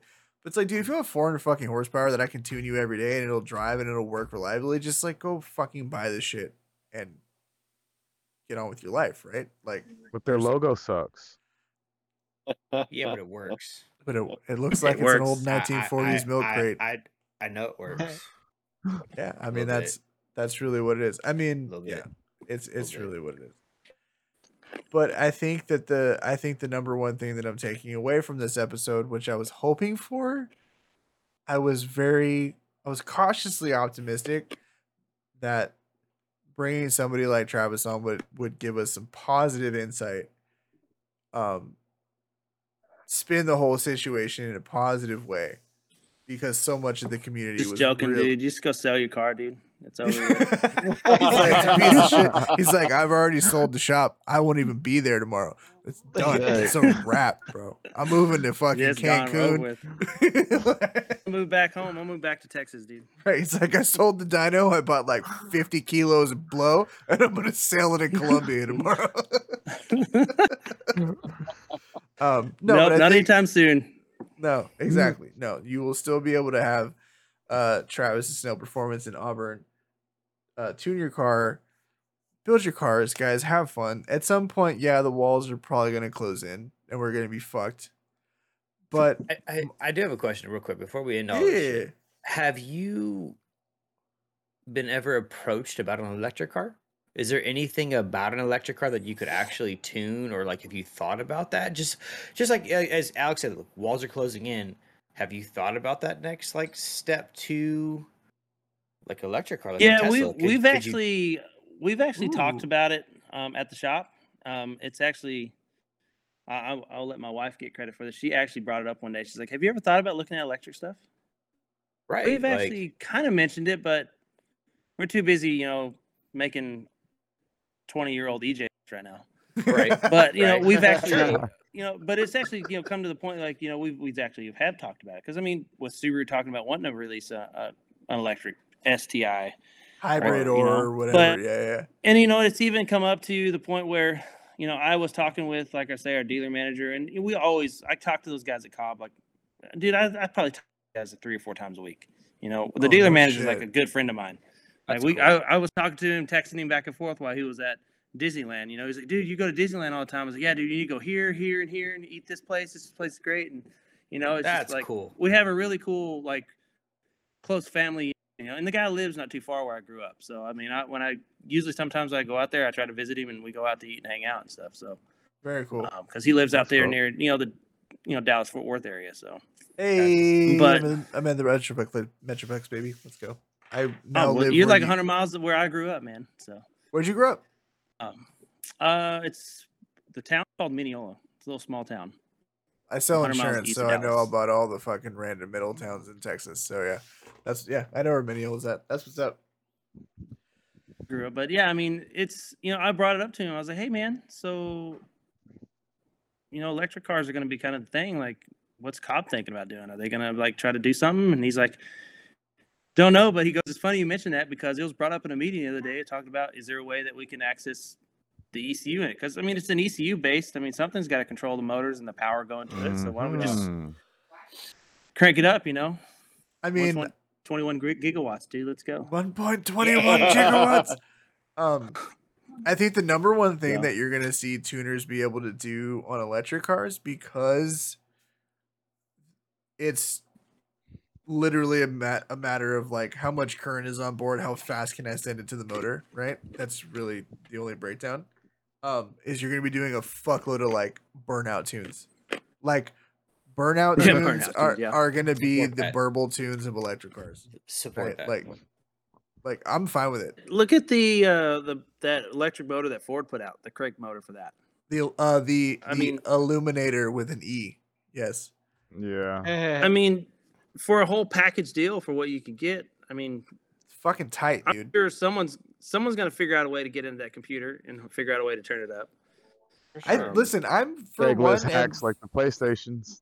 Dude, could you imagine? Could you imagine if you could take your car to some dude's house and just like slide into his garage, give him a couple $100, and now you can just like turn your car up as fast as you want. Slide your Mach E all over the place. No, fuck that. It's just like the Fast and the Furious where they go in and they fucking like hack like 500 cars like randomly, and all of a sudden there's like a Ford Focus, a 300 Chrysler, and like a Ford truck, and like they're chasing Vin Diesel through fucking New York or whatever the fuck that was. If there's one regret like, that's that I have if there's one regret that I have from the entire production of this podcast, it's the fact that somehow the Fast and the Furious episode is never watchable again.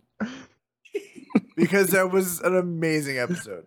That was one of the best episodes. It was the best thing we've done as a group, and it's just lost in the ether of the internet. You fucking had to be there, bro. Like, that's all it is. Yeah.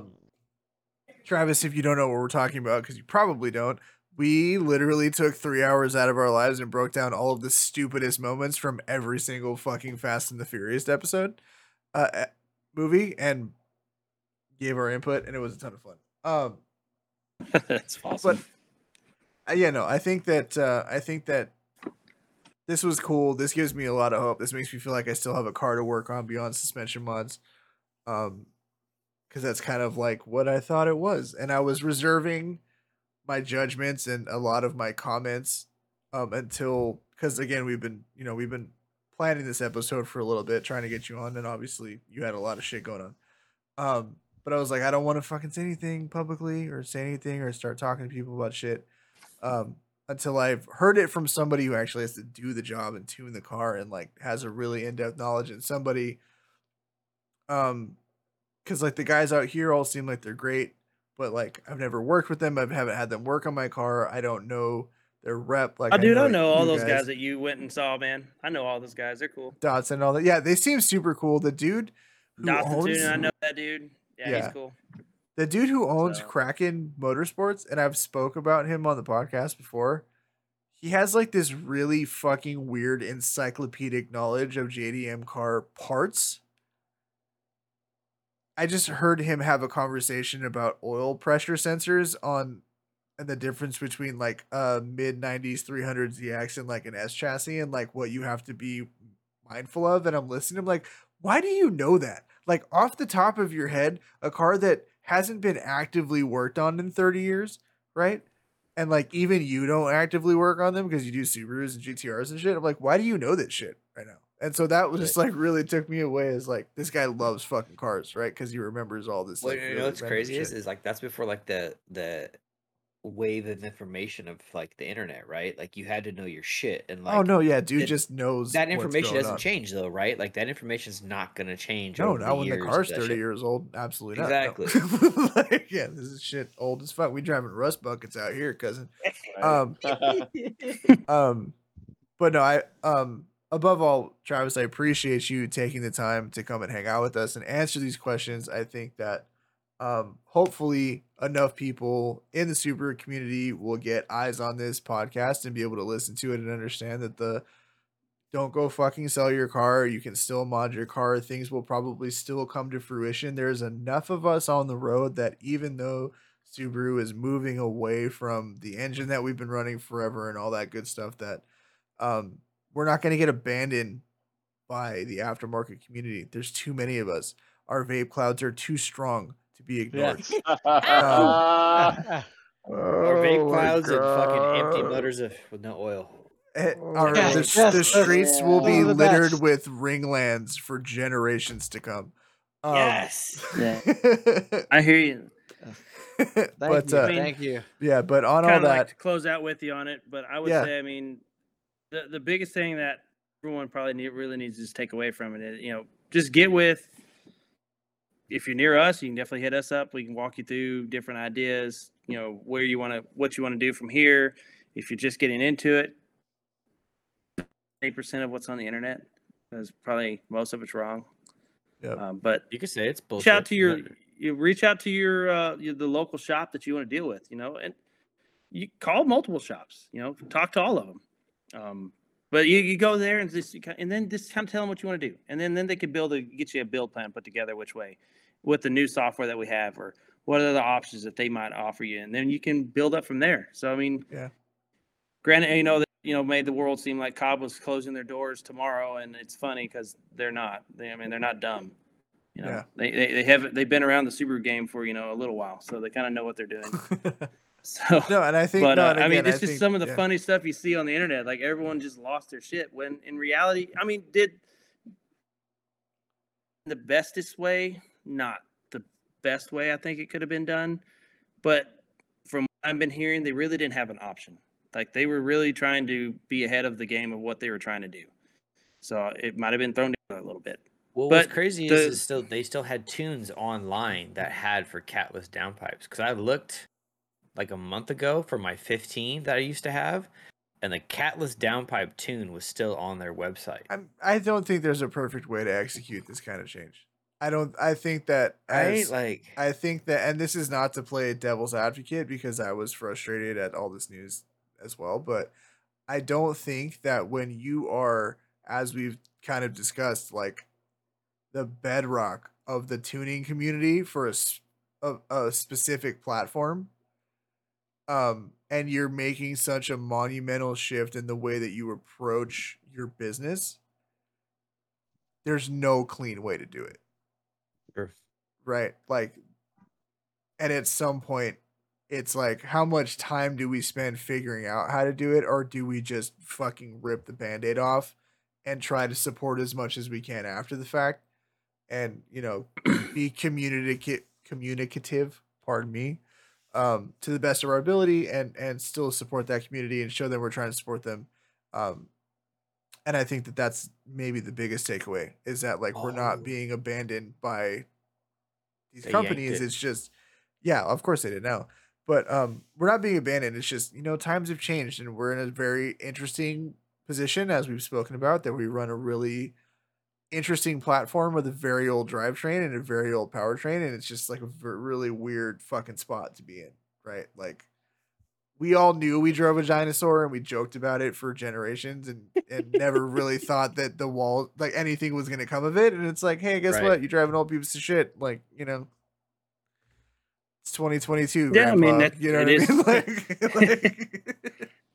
yeah. And you're right. I mean, it's an old car. Well, I don't say old car, but the platform and stuff, the engine is definitely not the newest thing.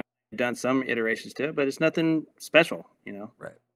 Yeah. So, unfortunately, I mean, you're just going to have to make your car more compliant, if you should say it that way.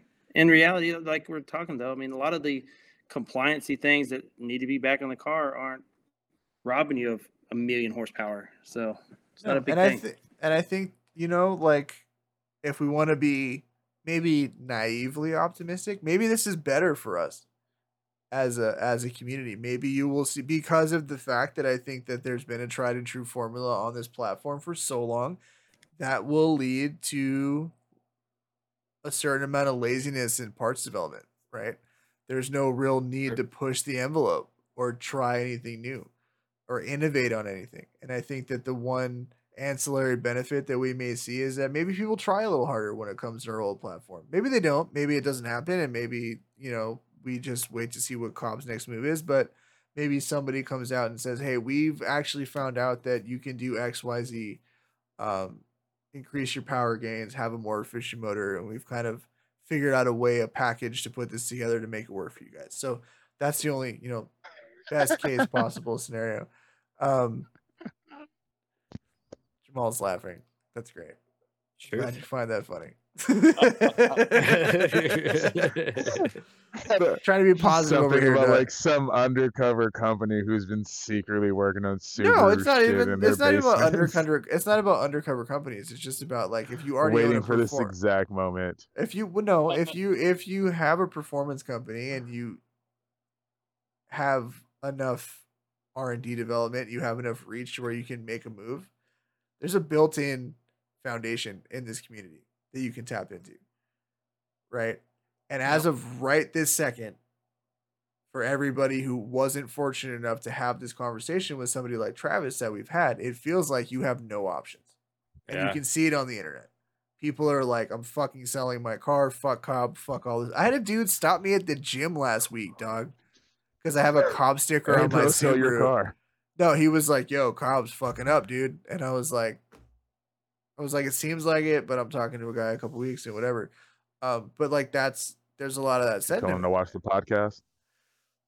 He drives it. Nah, he drives a Ford. I feel like we got enough of those guys around here anyway. You're fucking up, dude. You're fucking up hard.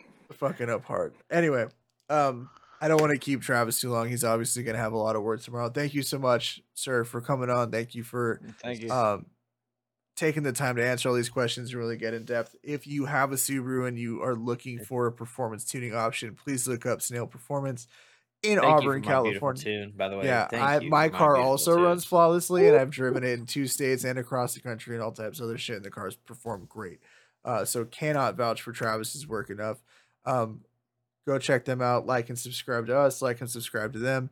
The world's not ending, but it is going to be different. We do appreciate everybody who was new that was hanging out in chat. There was a lot of new users, and obviously, this was an issue I think that a lot of the guys in the community want to talk about. So hopefully this gets out there enough to where people can listen to this and understand that, like, hey, you can still build your car, man. You can still do something cool. You can still have a good time. As always, please be safe, drive safe, don't do anything ignorant, don't perform in sideshows because your mothers will disown you. And until the next time, no more takeovers. No more takeovers, no more sideshows. We don't do this. It's 2022. We're better than that. We're out of quarantine. You're not cooped up. There's no excuse to be a dickhead anymore. All right. Anyway, you guys take care, drive safe. We'll catch you on the next one. Peace out.